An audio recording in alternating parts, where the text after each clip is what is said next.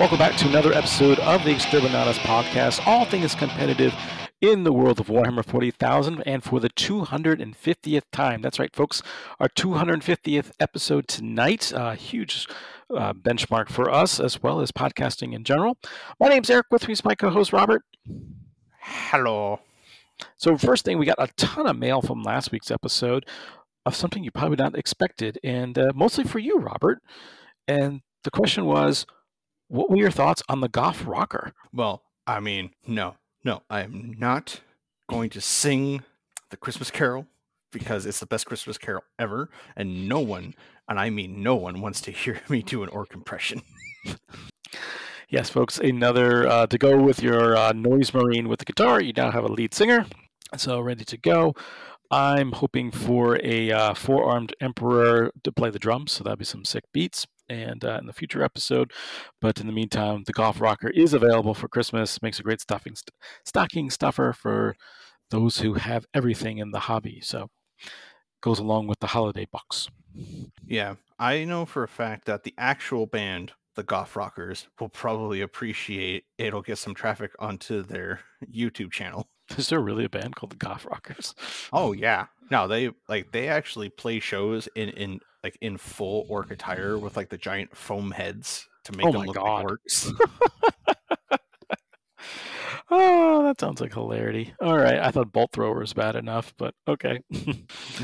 Nope. It's their music actually isn't that bad, but it is definitely a couple of years old. Yeah, good to know. Well, check that out on I guess wherever you can find them on YouTube. So they're probably that old. They might have a MySpace page still. So who knows? Oh no. They're not that old. I'm that old. Anyway, so lots to go over this week. Earlier, it was teased by Frontline Gaming. They had an announcement bigger than LVO. Usually, hype like this doesn't really live up to the talk, but indeed it does. We had a preliminary thought about it, and so now that we have it in writing, we're going to go over that in greater detail. Before we do that, those of you who probably listen to other podcasts, your aggregators probably have picked up those doing an Astra Militarum Codex review because, yes, the non-disclosure agreements are up and the news is out. And Robert, what's your first thoughts of the Imperial Guard coming 5 years removed from their last codex? Well, if I can just change Assassinate to 3 points for every character model that I kill instead of entire character unit, that'd be great. Because the new company officer stuff where it's like a unit of 5 characters is silly. It's a kind of the Court of the Archon scenario when they actually explain, it's base 5 dudes, you can add extra dudes and an Ogren bodyguard. Yeah, and I'll tell you, a Court of the Archon doesn't really buff anybody with the exception of the Lamian, and there's only 2 units that it buffs. So it's like, what does it do? Okay. So, I don't know. There are a couple things that I know my biggest concern last time we talked was the order system. I do like the way they put forward that, okay, the officer stands here. If you're in the aura range, you get the order. So they can give the orders out to multiple units, especially because now that the guardsman unit has been kind of locked into what's in the box is what you get. So 10 soldiers, no more, no less. But the good news is all the gear, the plasma guns, the Voxcasters, all that stuff is free. That's kind of cool. But I do like that it's all in one phase. And if you got a guy who screws up and tries to give 2 orders to the same unit, rather than playing gotcha hammer and getting a screaming judge at the top of your head, top of your lungs rather. I don't know what the top of your head is, but anyway, it specifically says the last order given is the one that applies. I was like, cool, I can live with that. Yeah, I think there might be some stratagems that exist. I kind of lost track of all of those that might allow a unit to receive 2 different orders and keep both benefits, but other than that, most of the benefits that you get are from the super flavorful because it's supposed to be Cadia, but we all know Cadia is gone. Along with Yarrick. Sorry, Yarrick. A little surprised by that. But basically, when you create a regiment, you can potentially pick 2 bonuses for your doctrine. So instead of being like, oh, I'm Catachans, I get specifically this, or I'm Cadians, get this. It's you can mix regiments kind of thing. There are some that you can't double up on. Like I think it's the Trophy Hunters one is the only one that you don't get to I double believe up so, on. but it's one of the worst ones though. So Yeah, it's only specifically good against like knight armies and other vehicle heavy armies like freebooter orcs kind of thing, or Tyranids. Because of monsters. ooh, I didn't pick up on that. Ooh, I might retract my Yeah, statement. yeah, because I think the Trophy Hunter one is for vehicles and monsters, not just. But it's a very flavorful way that you can look at someone's guard army. You can look at two different guard armies, and they may look exactly the same, like they're the same exact, but they aren't the same army because they have different regimental bonuses. I think that's a really, really cool thing. Instead of here, take your custom traits and not get the bonuses of the major thing. Well, the thing that really threw me off on this one, and probably this is a situation where I understand codices, especially with COVID, they don't always get written in the order that they're released. So this might but I always kind of tend that the last 2 or 3 codices released give us a hint of the next edition, right? So the one thing we noticed right off the bat is what's in the box is what's in the unit. So that it seems like they're getting away from mixing and matching things or having to buy arm bits and weapon sprues to customize your guys. Okay. Second thing I'm noticing, they're really striking down on no model, no data slate. So your conscripts are gone. Heavy weapons teams, I think, are gone. There's a couple, the new heavy weapon teams that replace those. There's a lot of stuff, 3 or 4 units that were the mainstay of the Brandon Grant era Imperial Guard are gone, which I'm curious to hear his thoughts on this codex. But the thing that blows my mind is what you're describing there is there's no sub-factions. So, no, you don't take Cadians. You don't take Catagans. When you can, but all you do is get a keyword. So you say, okay, what traits do I get? You don't. You pick the 2 that you want, or Born Soldiers, basically the one we saw from the balanced data slate, 6 to hit on a wound. And yes, they count as an automatic 6 to wound for any other additional effects. But unlike the Votan book, which had no build your own factions, you only could take the fixed sub factions.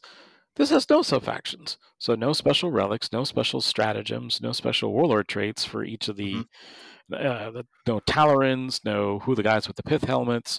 No Talarns, no Vestroyans, no There we go. Catachans, no Cadians. They still have like the Deathkorg of Krieg guys still exist as a basic troop choice, I believe. Yes. They're the most expensive, but they get access to, I think they get a metapack equipment just like Votan does. I think they have a mini transhuman effect on them. Yeah, they can't be they're wounded on 1s and 2s, and I believe they have a cover bonus. Like they always count as light cover, and if they're in light cover, I think they count as dense cover and light cover. I think that's how it works. Yeah, if they already have light, they gain dense. There it is. But yes, to correct you, the Votan book does actually have a build your own league. I missed that. I apologize. Right. Theirs is a little different because normally it's like pick 2 or pick 1. Theirs is pick 3, but one of them has to be from this specific bunch. So like the AdMac one. Okay. Yeah, and they're all pretty okay, but again, it's if you take a custom faction, lose out on the really good warlord traits and relics from main. So from what I understand, if you're playing in Astra Militarum, you do not lose that. You're good to go. As far as I can read, this will definitely take some ingesting of the codex in depth once it's available to everyone, because I'm not going to buy the Cadia Stands box because I have no interest in playing Guard. Yeah. I'm with you there. I mean, Guard is by far my least favorite faction in the game, and but they're an interesting faction, and I've also heard specifically already announced that it is not officially available for tournament play until the actual Guard Codex comes out. So I'm like, oh, okay. That one I've definitely heard as well. That one's more attached to Games Workshop itself because they don't want to have a scenario of the Orc or the Chaos Knight book where if you bought these box set, you got the book first, and then the book comes out like a month later. So I know for us in the local league here, we have talked it over, and the guard book is going to be illegal from the box set because it is a actual item that is out in the world. So you can technically find the book to use the updated rules, so that way you can play new guard in our local Arizona league. But I think it's a good thing to go like, let's pump the brakes a little bit, because when you look at Votann was a box set that only gave you like 3 or 4 different units, and you couldn't get anything else. Guard has an entire range that's already available. And quite frankly, there's not a lot of new models, so realistically, guard players have what they need to play the game today. Unless you want the new Rogel Dorn tank, then you better get a whole bunch of duct tape and put 4 Leman Russes together. Yeah, the Karskin or Kaskin, I never know how to pronounce that. It's Kasrkin. Kasrkin. Those seem to be pretty cool as well because they get a third trait and you can't duplicate it, so that's pretty cool. Yeah, and also they're mathematically better than Scions. Because Scions don't get regiment bonuses, as far as I remember from hearing from Auspec's tactics. That is really hard to say. Yeah, it is. He says it very well, though. But yes, otherwise, Guard is... I do think it is going to be a very fun army play with and play against, because it's not a scenario of, oh, we are just incredibly oppressive all the time kind of thing. It's, no, you are still guardsmen. You are still only toughness 3 of the 4 up armor save. And from reading it, the armor of contempt bit only is really attached Leman Russes and stuff. Nothing else really gets it. So your AP1 and AP2 weapons are still going to tear guardsmen. If you can get through 210 of them, sure. Yeah, that is always the thing. Like, because there's no more Catachans, the one guy that was at the Dallas Open every time I went, who brought 300 conscripts, has to play a different list finally. Yeah, those conscripts. Yeah, there was a time in the conscript spam and all that stuff, and the crazy commissars at the time. That was another disaster. But it is one thing, they do have a lot of leadership bonuses. They have multiple orders, which all stack pretty well. So I was like, okay, this could be quite formidable. So yeah, even though they're a little limited in their stat line, they have a lot of easy access buffs that have no countermeasure. So even now, I was even looking at it from a morale standpoint. Can I cause, do a little damage to 5 units and see how many pick up the pieces and run away? Because they share leadership of their officers, you're gonna need some shenanigans to be able to pull that off. So, oh yeah, no, it's definitely going to be a thing of, you are better off just deleting a unit of guardsmen than trying to cause leadership, unless you have ways of messing with leadership like Chaos Knights. So Chaos Knights, yeah, we have a gigantic 12-inch bubble of, haha, -1 leadership, booga, booga, booga, booga, booga. But by exposing our knights, we're going to be in the firing lane for all the tanks. All the tanks. Yeah. So it's definitely going to be... I think it's going to be a fun game either way, playing into Guard, unless you find someone who tries to do, like, here's 3 Leman Russes, 3 Rogel Dorns, and doesn't let anyone have fun because they just created a leaf blower list that doesn't care about primary. I've had a few run-ins with that list, so it can go either way. It's either a big win or a big loss. So it's depending on the matchup. Yep. I will say this right now to anyone who's listening, spread it to your friends. If you bring 3 Baneblades, I will buy you a bucket of beer. Because that takes serious cojones to bring that many big tanks, and you just hopefully kill your opponent. Well, later in our tournament section, we'll be talking about a guy who brought 3 big tanks of a different variety to an event and made it on stream. So I'll have to talk about him. Yep, I owe that man a beer. But as we teased at the beginning of the show, and you've also heard the tease earlier in the week, and in case you missed the big announcement on Signals from the Frontline, Frontline Gaming has flexed their muscles a little bit and added a new wrinkle to the ITC.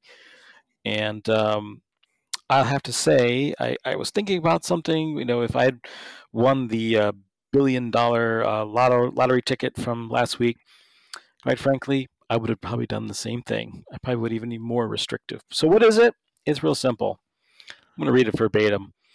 The winner of each of the champions of tabletop qualifiers. So there are certain qualifying events. I'll give you a hint. It's all the Frontline Gaming events. with an exception, and we'll get to that in a second. So if you win the event, it's just like NASCAR. You qualify for the LVO. And what happens is that the top 8 ITC ranked qualifiers continue to day 2 of LVO with 3 wins. That's right, folks. If you're in the top 8 and you're showing up for LVO, you got day 1 off. So not only is it, well, wait a minute, well, we'll get into some of the logistics of how this works, but the advantage there is that's 1 free day of less than dealing with the stiff back reaching over the table. And actually, some players have said, that's great. I'll walk around and see what the meta is and start getting some practice in to figure out what I have to face. If you're ranked between 9 and 16, you get rounds 1 and 2 off. And if you if you're ranked between 17 and 24, you get round 1 off. So you have to start playing on round 2. In all 3 cases, how many battle points do I get? I don't want to get that crappy 70 like it says in the rulebook. No, you don't. The points are the average of the top 100 scores for whatever round you're entering in.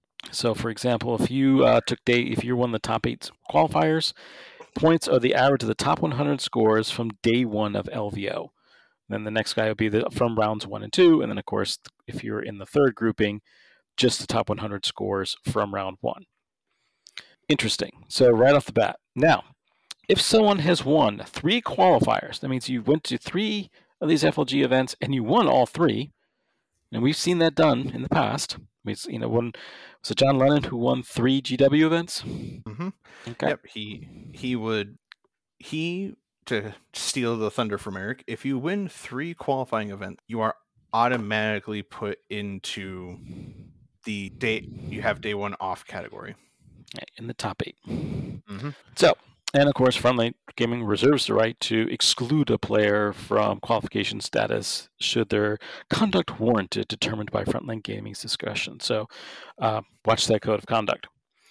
That's all it says for that point. So, what does that mean? That means for the rest of us slobs who languish in mid-table obscurity, day 1, and it's going to be pretty nice because Shark Tanks is going to be a little empty, a little bit. There's some extremes to this. I've heard this. Well, rounds 1 through 3 now are diluted, and then you're going to go 3-0, and then on day 2 you're going up against Jack Harpster, and the tiers will start to flow. Correct me if I'm wrong. The last 3 LVOs have had over 800 players. Mm-hmm. So taking out the top 28, that's like barely a Dixie cup in the ocean.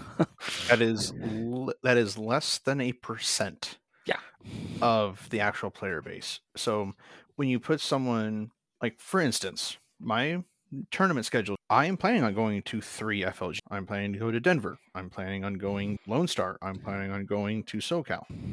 If I can magically win each and every single one of them, I, a Joe Schmo from the middle of Arizona, would be now slotted up into the top echelon of players for LVO. And that is a humongous thing that a lot of people cannot conceivably, unless they play to that level every single day, every single game, and don't bother putting on the brakes. Do you know how mentally tiring that would be for an entire year? Yeah. And then other people are just like losing their minds over. They said, okay, we'll pick on you for a second, Robert. Mm-hmm. So you go, and it happens to be that 2 of the events you're going to are within 30 days of each other. And you decide, I'm going to play this new codex. It just came out because it's shiny. And lo and behold, it's broken. And then within 6 weeks of release, it's finally balanced to some level of playability. But because of that brokenness, you've won 2 qualifier events. Mm-hmm. And then, well, guess what? You've got the first 2 rounds off, at least, assuming you can find the next broken thing or just get better with whatever you're playing with. And people are like, oh, that's not fair. I'm like, it's still happening now. I'm like, what's the big deal? Yeah. So if you put it in perspective, like all of the surge of people that picked up Leagues of Votann over the last month, okay, everyone that was like, no, I want to win, and Votann is the way to do that, they got tripped up because of the internet outcry and the day 2 or day 3 FAQ. After people will army hop to play the most broken thing in the game, and there is nothing wrong with that. That is their form of fun. So if they go to an event, like let's bring up Guard. Okay, if Guard's the most broken thing in the game, even excluding World Eaters, which is coming out after, Guard is the most broken thing in the game.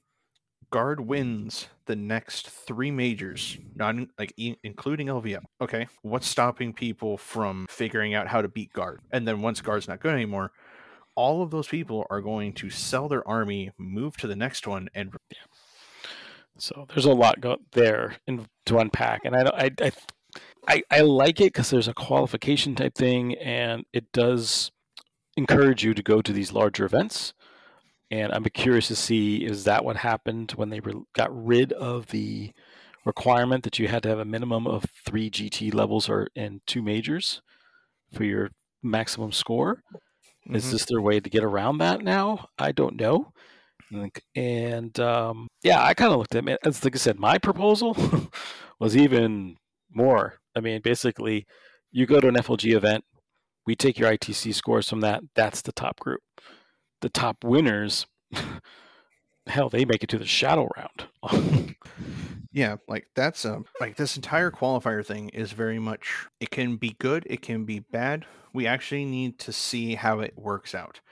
Because the first qualifying in the next year's roster is the Cherokee. Now, if you want your event to become a qualifier, you need to reach out to FLG, plead your case, and if they go, okay, yeah, we'll have your event be a qualifier, there are criteria. You need to have, at the start of round 1, you need to have every single list submit. If a single list does not get submitted, you are instantly losing your qualification. You need to have 58 players at the start of round 1, and it's preferred but not mandatory that the top 4 tables use exclusively FLG. That one kind of put me off because our wonderful terrain down here in Arizona that we had for the Smite Club Open and Scorched Earth, amazing, and it functions just like FLG terrain. So yeah, there's 2 things I kind of. The other thing that I thought was, oh, they announced this. Guess what they announced this week? Black Friday deals on all Frontline Gaming terrain. I mean, I think that was, but it's I don't. It's fair. It's definitely if any event can reach that level and maintain it, then yeah, it's going to be a major event. It's going to be 2 days, and people who are going to go to that are going to get a bunch of points if they do well. So we might as well reward them. And it's only the top 24 players. So if you're even behind a person by like a tenth of a point, well, sorry, you're in 25th. It's a hard cutoff. Yeah. So it's going to have to play out a little bit to see how well it works out. Yeah, for me, the biggest thing is approved by Frontline Gaming and the FLG judge team in advance. How far in advance? Nothing's worse than planning one of these events than the week before the event you find out you're not a qualifier. I agree. How many of these qualifiers are they going to give out? Because they have to fill out 24 slots. Does that mean, okay, there's 8 events? Does that mean there's 16 more qualifier events? I mean, realistically, you'd like to think Nova and Adepticon would be qualifier events, but we don't know. Maybe they won't apply. Maybe they have a grudge. I don't know. And when they talked about this, they actually clarified that LVO and Cruisehammer are not going to qualify. That's right. I did forget about that. So it's 1, 2, 3, 4, 5, 6, 7. They only have 7 of these events, and that's why you'll probably see events like the Dallas Open, the Adepticon Champs, maybe Midmo Maelstrom, like all of these other large events that we've all started seeing pop up across the country and even across the world. Those events get so large that they have no reason to not be a qualifying. And to appeal to our international listeners, which we have quite a few, so guten Abend, mein Freunde. There will be at least one qualifying event in the UK, European Union, and Oceania, so most likely Australia, based on population. So there's a chance we may get some qualifying events from other parts of the world. So that's pretty cool. I do tip my hat to them for that. Mm-hmm. It is definitely going to something refreshing, because when you have, like, for instance, our Smite Club, for us at Smite Club Open, we had something like, just over like 55 people at the start of round 1? Something like that. Yeah, we did hit the major level, so that was, so 58, I think it was. Yeah, so at that point, we at Smite Club Open, would have been a qualifying event. If we had gotten approval. That's the one thing I'm concerned about is where's the transparency from a TO standpoint of I put my application in, what do I have to do? If there's too many in, for example, we have a lot of tournaments to compete with between California and Texas, which are all driving distance. Would they go, yeah, we got enough in this area, thanks, but no thanks. It's not that your event's bad. We need to spread it out to make sure there's not enough events in the Southeast, for example. Or don't know. Yeah. It's always one of those. How do they figure it out? And it's a little vague for me right now. Yeah. Again, we'll just have to actually see how it plays out. Yep. One last thing, you touched on it earlier. Those are those players that hop from codex to codex, faction to faction, trend to trend. And then there's the rest of us who do the opposite. They've been playing the same faction since 1931. Guess what? Your efforts in loyalty may be rewarded. Best in Faction awards will be given out at qualifying events. So specifically, Best in Faction is now better than ever and will be earning exclusive badges for winners at participating qualifiers. At participating champions of tabletop qualifiers, each faction with the current codex will be recognized. The player with the best record running a list purely composed of that codex. They will receive a Best in Faction badge of honor, and they can show that off for the rest of the season and earn additional perks at Frontline Gaming events. All Frontline Gaming events except Cruise Hammer and any team events will be awarding a Best in Faction as well as any of the champions of qualifying partner events. Yep. So it is definitely a reward for someone like me where I aim to play a single faction for the entire season with a little bit of dabbling on the side in the local leagues and stuff like that. But this entire season, I wanted to go to every single event as Custodes, and I have done that. So I'm currently not in running for Best in Faction for Custodes because there are a whole bunch of better Custodes players than me. But if I were to, let's say out of 100 people, only like 20 people showed up as Custode. If I want that recognition, I don't have to beat 100 players. I just have to beat 19 other people. Yeah, I was about to say, I think you're you're kind of putting yourself down a little bit because one of the problems is Custodes were hot beginning of the year when we were talking Dachmund. One thing that it's been some people have been a little frustrated with is, well, who are the top players now, like under the current Nephilim missions? Because there's certain codices, mine included, there's not nearly as many players playing that. The new hotness has come and gone, and now those codices have been put out to pasture. So those who are sticking with it and doing well with it, why aren't they being rewarded? They're still catching up with a guy that hasn't played that codex in 7 months and has no intentions of playing it again. So there's one regard. Yeah, am I going to catch up in ITC points? It's kind of hard. Now I'm going to individual events. Yeah, you're right. I don't have to beat the entire field and every Custodes player in the world. I just have to beat the ones that are showing up today. Yeah, and sometimes there is the weird conundrum of, like, we all know that one guy that's going to show up for funsies to have beer and brings a Warlord Titan. Oh, absolutely. I'm bringing Dark Mechanicus. I'll find a way to make it an army. Yeah, it's that kind of thing where it rewards someone showing up and going, nah, I like this faction for X reason.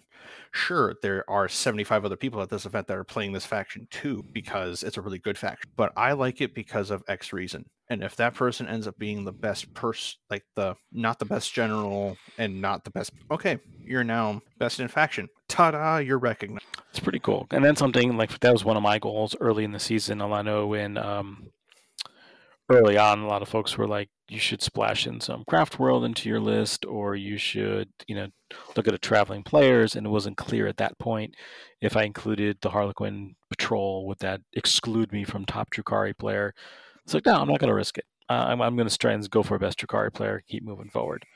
And so now I feel like, yeah, that's pretty cool. I'm ready to move forward with that. And but I think they need to clarify what are the qualifying factions. And granted, the season hasn't started yet, so I don't expect it today, but hopefully before January 1st, because there's some hobby time, because there's some question of whether Inari, because in the past Inari was a separate faction. Now it's rolled into a craft world. Is that a separate faction award? Same thing with some of the Space Marines. I mean, if you're Blood Angels, is there a separate Blood Angels event award versus a supplement to the Space Marine Codex? Who knows? Those are things that need to get cleaned up. Yeah, and that will all come in time with FLG growing this qualifier thing and seeing how they diversify the attention that they give to the player base. Because when this is going to take a minute, but when you look at the entire ranking listing, it is over 10,000. Yeah. Someone like me, who, sure, in Custodes I'm 126, whereas in overall ranking I am 1,404th. I am literally a drop in the bucket. I am a guppy in a sea of whales. Like, I don't exist. How do you give someone like me or Ray or even you, Eric, the recognition of showing up and being the only Custodes, Drukhari, or whatever army Ray decides to play that day at that event? At that moment. He might switch by day 2. So. Yeah.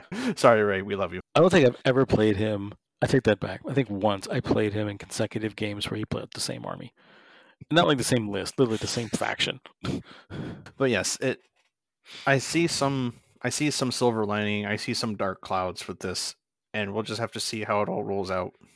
Yeah. Because it can be good, it can be bad. We'll just have to see. Are you a gamer that has more bare plastic than you have time to paint? Do paintbrushes spontaneously combust when you hold them? If either of these is true, contact White Crow Studios and get your models painted by a college-trained professional painter. You can contact Bo at whitecrow.commissions@gmail.com and view his previously painted models at White Crow Studios on Facebook. Is your beer keg boring? Does it not have enough tentacles coming out of it? Does it not taste as funny as you remember because you didn't put a tear in it? Well, the wonderful makers of the Necro Nom Nom Nom Nom Nom, to replace your average pizza, decided to come out with another book of the Lovecraft cocktail. So they're from reddukegames.com, and it will guide you through 78 different kinds of cocktails to summon a demon, summon a space bug. Who knows? Either way, it's going to be a very, very wonderful time, and we would highly recommend that you try to not ingest too many while at the gaming table, because we don't know exactly what's going to happen when you roll Perils of the Warp or you roll a natural 1 on your persuasion check if you decide to play D&D. So, if you're looking for fanciful drinks, go ahead and grab the Lovecraft cocktails by the madmen at reddukegames.com, the makers of the Necro Nom Nom. Hey listeners, this is Raymond with the Extreme Podcast here to talk to you about KR Cases. If you're like me and you're constantly looking for that better way to store your armies, then look no further than KR Cases. That's right, this is the foam company known for their soft blue foam in the cardboard cases. They're a great way to mix and match whenever you're heading out for that next tournament. You can just swap out those boxes and no need to worry about switching the foam in and out. They're sturdy, the boxes help protect your models, and when you order, they come fast, the order is right, and for a better price than the other guy. So go to krcases.com, and when you place your order, be sure to mention the Exterminatus Podcast. So other dark clouds forming, just real quick, like my segue. This whole tarot card thing that keeps showing up on the community page for, I forgot the name of it, not Dark Omens. What is it called? That is, in fact, top of the page, Roberto. The Arcs of Omen. Arcs of Omen. So you can see I was less than enthused when this thing first came out. I just kind of went, this is a placeholder for, until they come out with 10th edition, blah, blah, blah. We've done boarding actions before. This is a retread, blah. I don't know. Now I'm on my pins and needles. What's the next card? Because they've already released 2 of the tarot cards as a way of tarot cards, excuse me, to give a preview of what's going on, and I'm intrigued. Yep, it is definitely interesting because the first one was ambiguous. It was the galaxy. So, I mean, it's 40k. The galaxy is burning. It's always in trouble. Like, whoop-de-diddly. When you get to the second card, which is the Despoiler, which me, not being a savant in chaos and knowing all of my big bads by their titles, is Abaddon the Despoiler. Would be literally the translation. But why would Abaddon be sitting in a golden throne, wearing golden armor, and bearing the tools of the four chaos gods as if they were trophies instead of like a? Because when you think about it, Abaddon is effectively a servant to chaos. He kind of bends to the chaos god's whim. The only person who didn't do that was Horus, because Horus gained their blessings and was their champion. Archeon the Ever-Chosen. Yeah, it'd be interesting to see how this all plays out, because, like I said, the initial rollout to me was kind of like, well, they're using space hulks to attack planets, and I'm like, first of all, that's an orc thing, not a chaos thing. What does this mean? But now they're insinuating there's some sort of, is there a chaos equivalent to the Golden Throne? Is Abaddon going to get on the Golden Throne? What's going on here? This sounds, it's got me more interested than the awakening that's neither psychic nor awakening. So let's put it that way. Yeah, it's definitely also because of the fact that they've pointed out that, hey, there's someone actually made a good record. The model that they had the silhouette of when they were showing off the people that were manufacturing or hijacking the Space Hulks could potentially be the scale of a Dark Mechanicus. It's a little scrawny because of the fact that it's Dark Mechanicus. It's more machine than man. But who in their right mind would put wings on anything in the Dark Mechanicus when it's all tendrils and claws and pointy bits? I'm excited for it. I love anything Dark Mechanicus at this point. Yeah, to be honest, the Dark Mechanicus hype, I know nothing about the Dark Mechanicus, but the idea of a dark and grungy and very spiteful AdMech, I would totally play the crap out of that. Yeah. The whole idea of these, we're going to create a machine and then we're going to throw a demon inside it. And then it's just like, what? It's just so cool sounding. And even in the Chaos Knight Codex, they have the Infernal Households sound, I know they're hard to take in a splash, when you just take a single knight, but there's some really cool stuff in there. And that it just reminds me what got me into 40K was the old Epic game, and the Chaos Titans were just these, you had the cool, shiny knight-looking Imperial Titans, and then you had what looked like a monster spurting out of them. Those were the Chaos Titans. I was like, those are so much cooler. Yeah, which at this point, Eric, you will love the little flavorful bit that I had to do some research on to understand. You're familiar with the Subjugator Titan, right? Oh yes, it's my favorite. That actually is a Slaanesh boon that you can pay for to put into one of your knights. So they get the soul of that shoved into a knight chassis. Yeah. And I'm surprised they haven't come out with that, because that actually, in Epic, was the smallest Titan in the game, and but it was super fast, and it was a close combat type thing. And it would be, I'd say, they might even be somewhere between a War Dog and a current knight today. They were on the smaller side, but they were super fast, and basically had a mega size Doom Siren and then these crazy claws on the side. They were really, really cool. But yeah, it's overall this Arcs of Omen thing, plus what they're doing at the big narrative event for GW. Yeah. I think overall this is going to tie into a really solid narrative growth of 40K. Yeah, the short version is, I know we're a competitive podcast. You're like, why are you talking about Crusade? Why would I care? This is why you need to care. And this is courtesy of Preferred Enemies podcast. They're the ones who informed me of this, because they're at the Kansas City event and their hometown. And they went to the Crusade event there.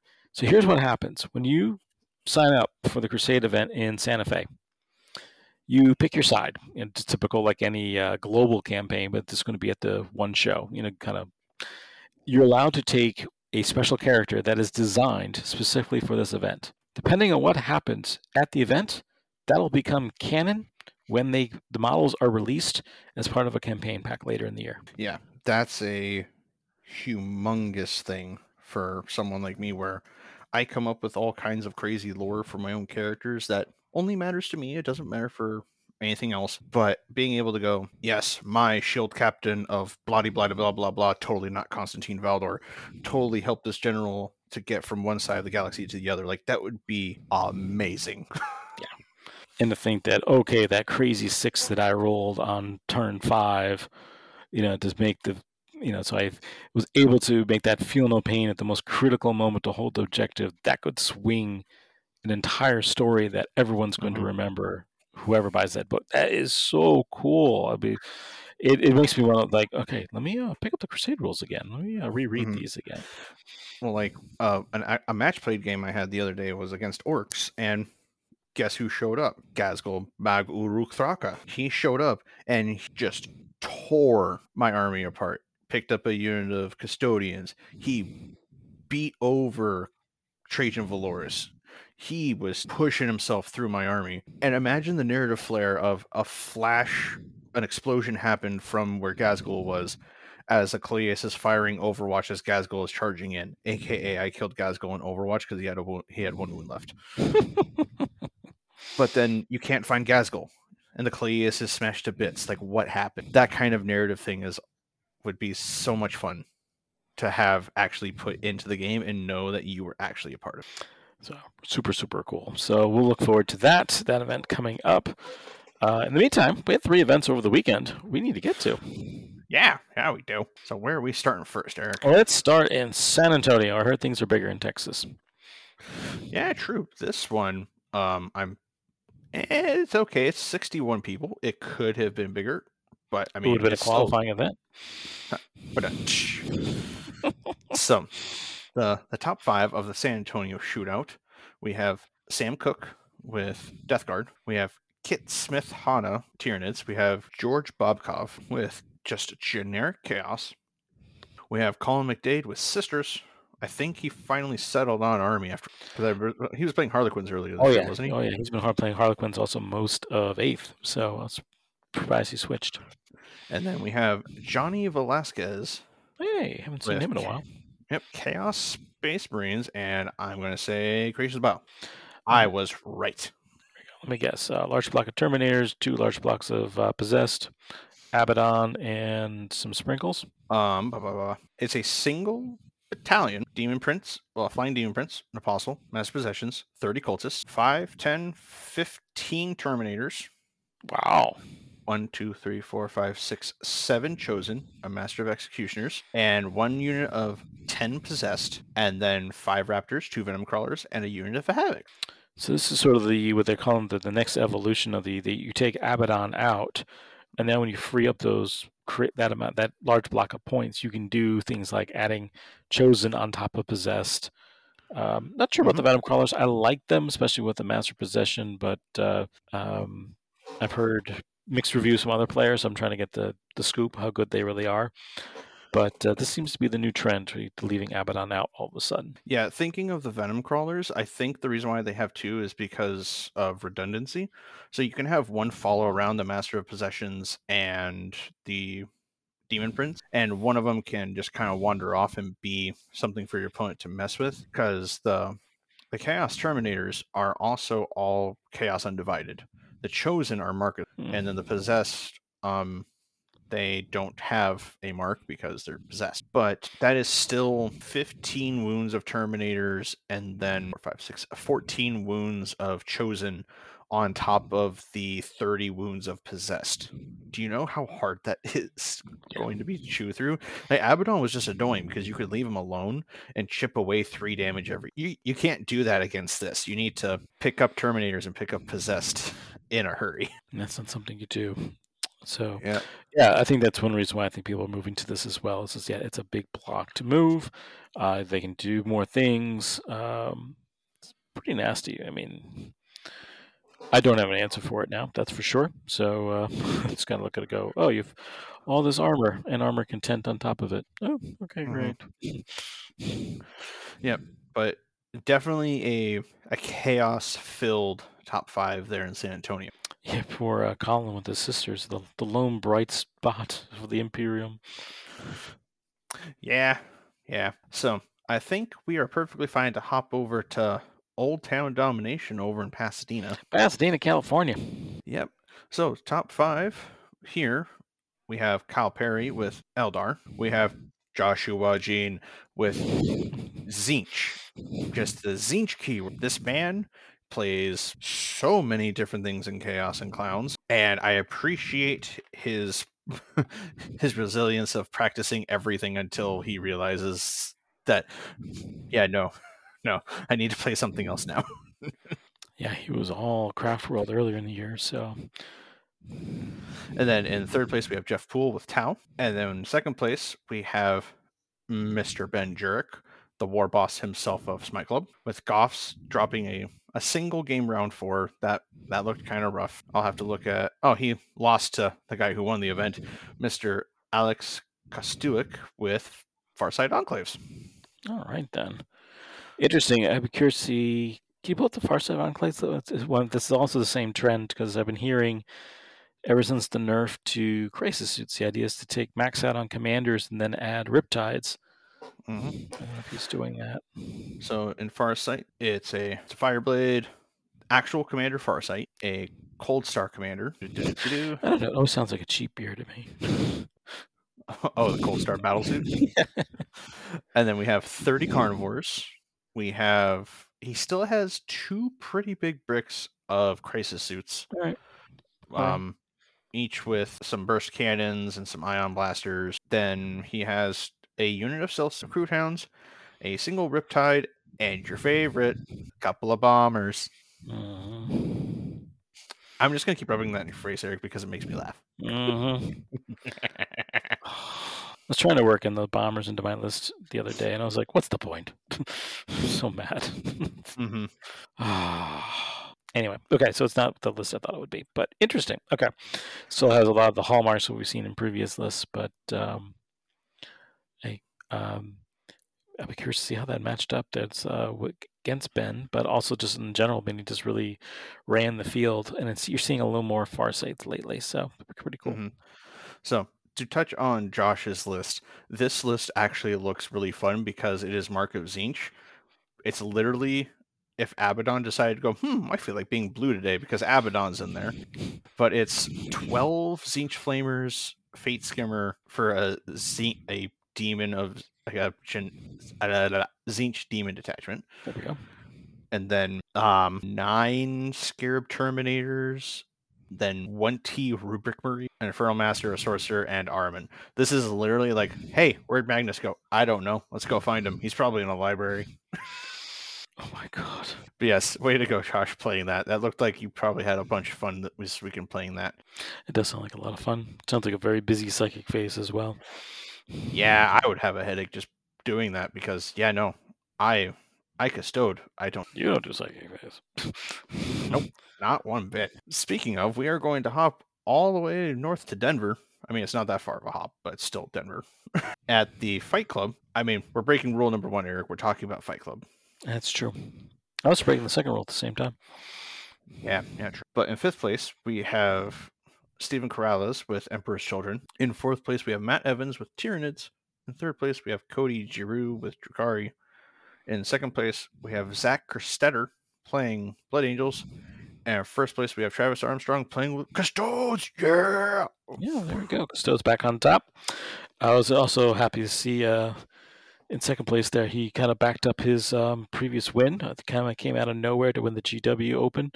And people were like, who is this guy? Well, it's just like, oh, I'm not a flash in the pan. I'm here to win. So nice to see back-to-back major events. He's able to top 3. So very nicely done. Yep, and similar scenario that ran into Ben losing to the Farside Enclaves. Zach only lost to Travis. And, if you're going to lose to somebody, that's the guy to lose to. So nicely done. Yeah. The trend for Custodes is definitely here. bring Dreadnoughts because Dreadnoughts are real good. But I can't play Dreadnoughts. I'm just bad at it. You know, it's funny when I see Dreadnoughts, I just kind of cringe. I'm like, oh no, I don't know what I'm going to do against these things. You're going to shoot at them a lot, and they're probably going to die. No, that's the problem. They don't die. That's the problem. I Yep, shoot them and they go. They're like, they have a what save? A damage reduction? Oh, okay. Yeah, they kind of do that. I remember how to going into LVO that one year when Iron Hands were hot. I was just like redesigning my list. I was like, I will not lose to Iron Hands. And I got lucky because I went up against Iron Hands 3 times that weekend. 3-0. I was like, yes. Or when I went up against Tyranids, like, I don't know what to do. I was ready for this. Like, what? Yeah, it's like, what? What is card effects affected by Haywire? No? Oh, okay. Oh, sure. But yes, congrats to all the top 5 participants. It's not easy going into the top 5 of an event, which leaning into the qualifier thing of like you win a larger event, because I'm pretty sure all of those had just over 58 players. Yeah, they'll generally try to cover the larger events that would be considered qualifiers, of course, meaning all the other criteria as well. So a couple of events we didn't talk about real quick. There were 6 events in Australia. There was an event in Israel. There was 2 events in Germany, 3 events in Sweden. Truly international weekend. Another one in Norway, another one in Denmark, several in England as well. 2 in Scotland. One of was an RTT that was won by Innes Wilson. So we'll see if that affects the ITC top 10.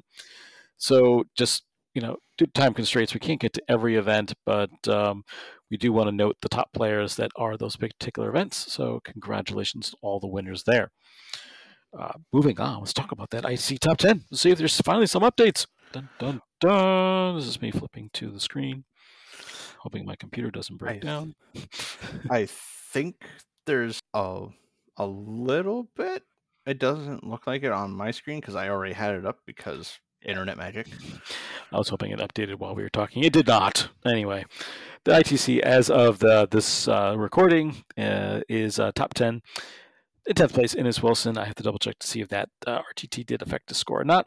9th place, Nassim Fushan. 8th place, Mike Porter. 7th place, Colin McDade. 6th place, Manny Chima.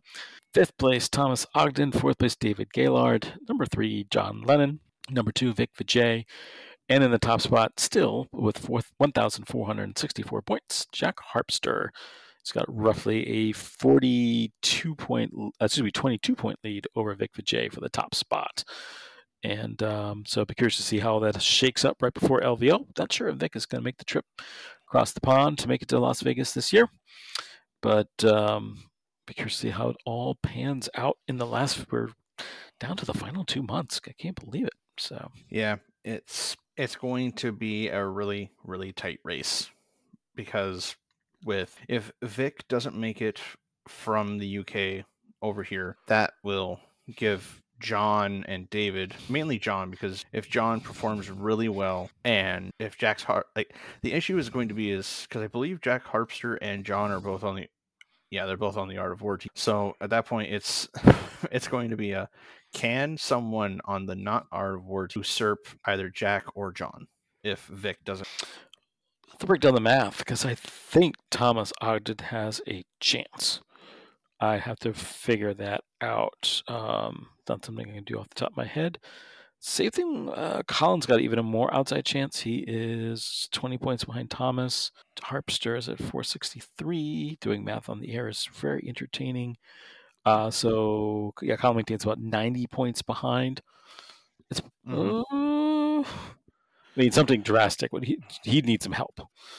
It'd have to be something like in round 1, if Jack got paired into Colin would have to beat Jack, therefore essentially knocking Jack out of contention for winning LVO, but not usurping him from winning the IT, because then Jack would have to go into another game and lose that one too, because he doesn't get the undefeated bonus that exists in the points calculation, and he doesn't he stumbles a little, whereas at that point Colin just kind of skips 2 steps on him. Like it is going to be, if anyone below 5th place wants to win this, the other people above are going to have to slip up majorly and go like 4-2 or I think the simpler way to say it is if either John or Jack do not make the shadow round, then it's wide open.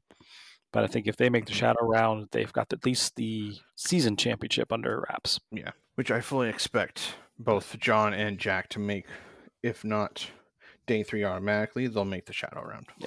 But we'll do a little research before then, and so we can speak to that a little more definitively. So that is our show 250. Unbelievable. It has flown by. And from our humble beginnings to our state-of-the-art studio that we have now, we're joking. But it's been a lot of fun, and look forward to another 250 moving forward. So just really excited for the upcoming year. We'll make a few changes as we go through.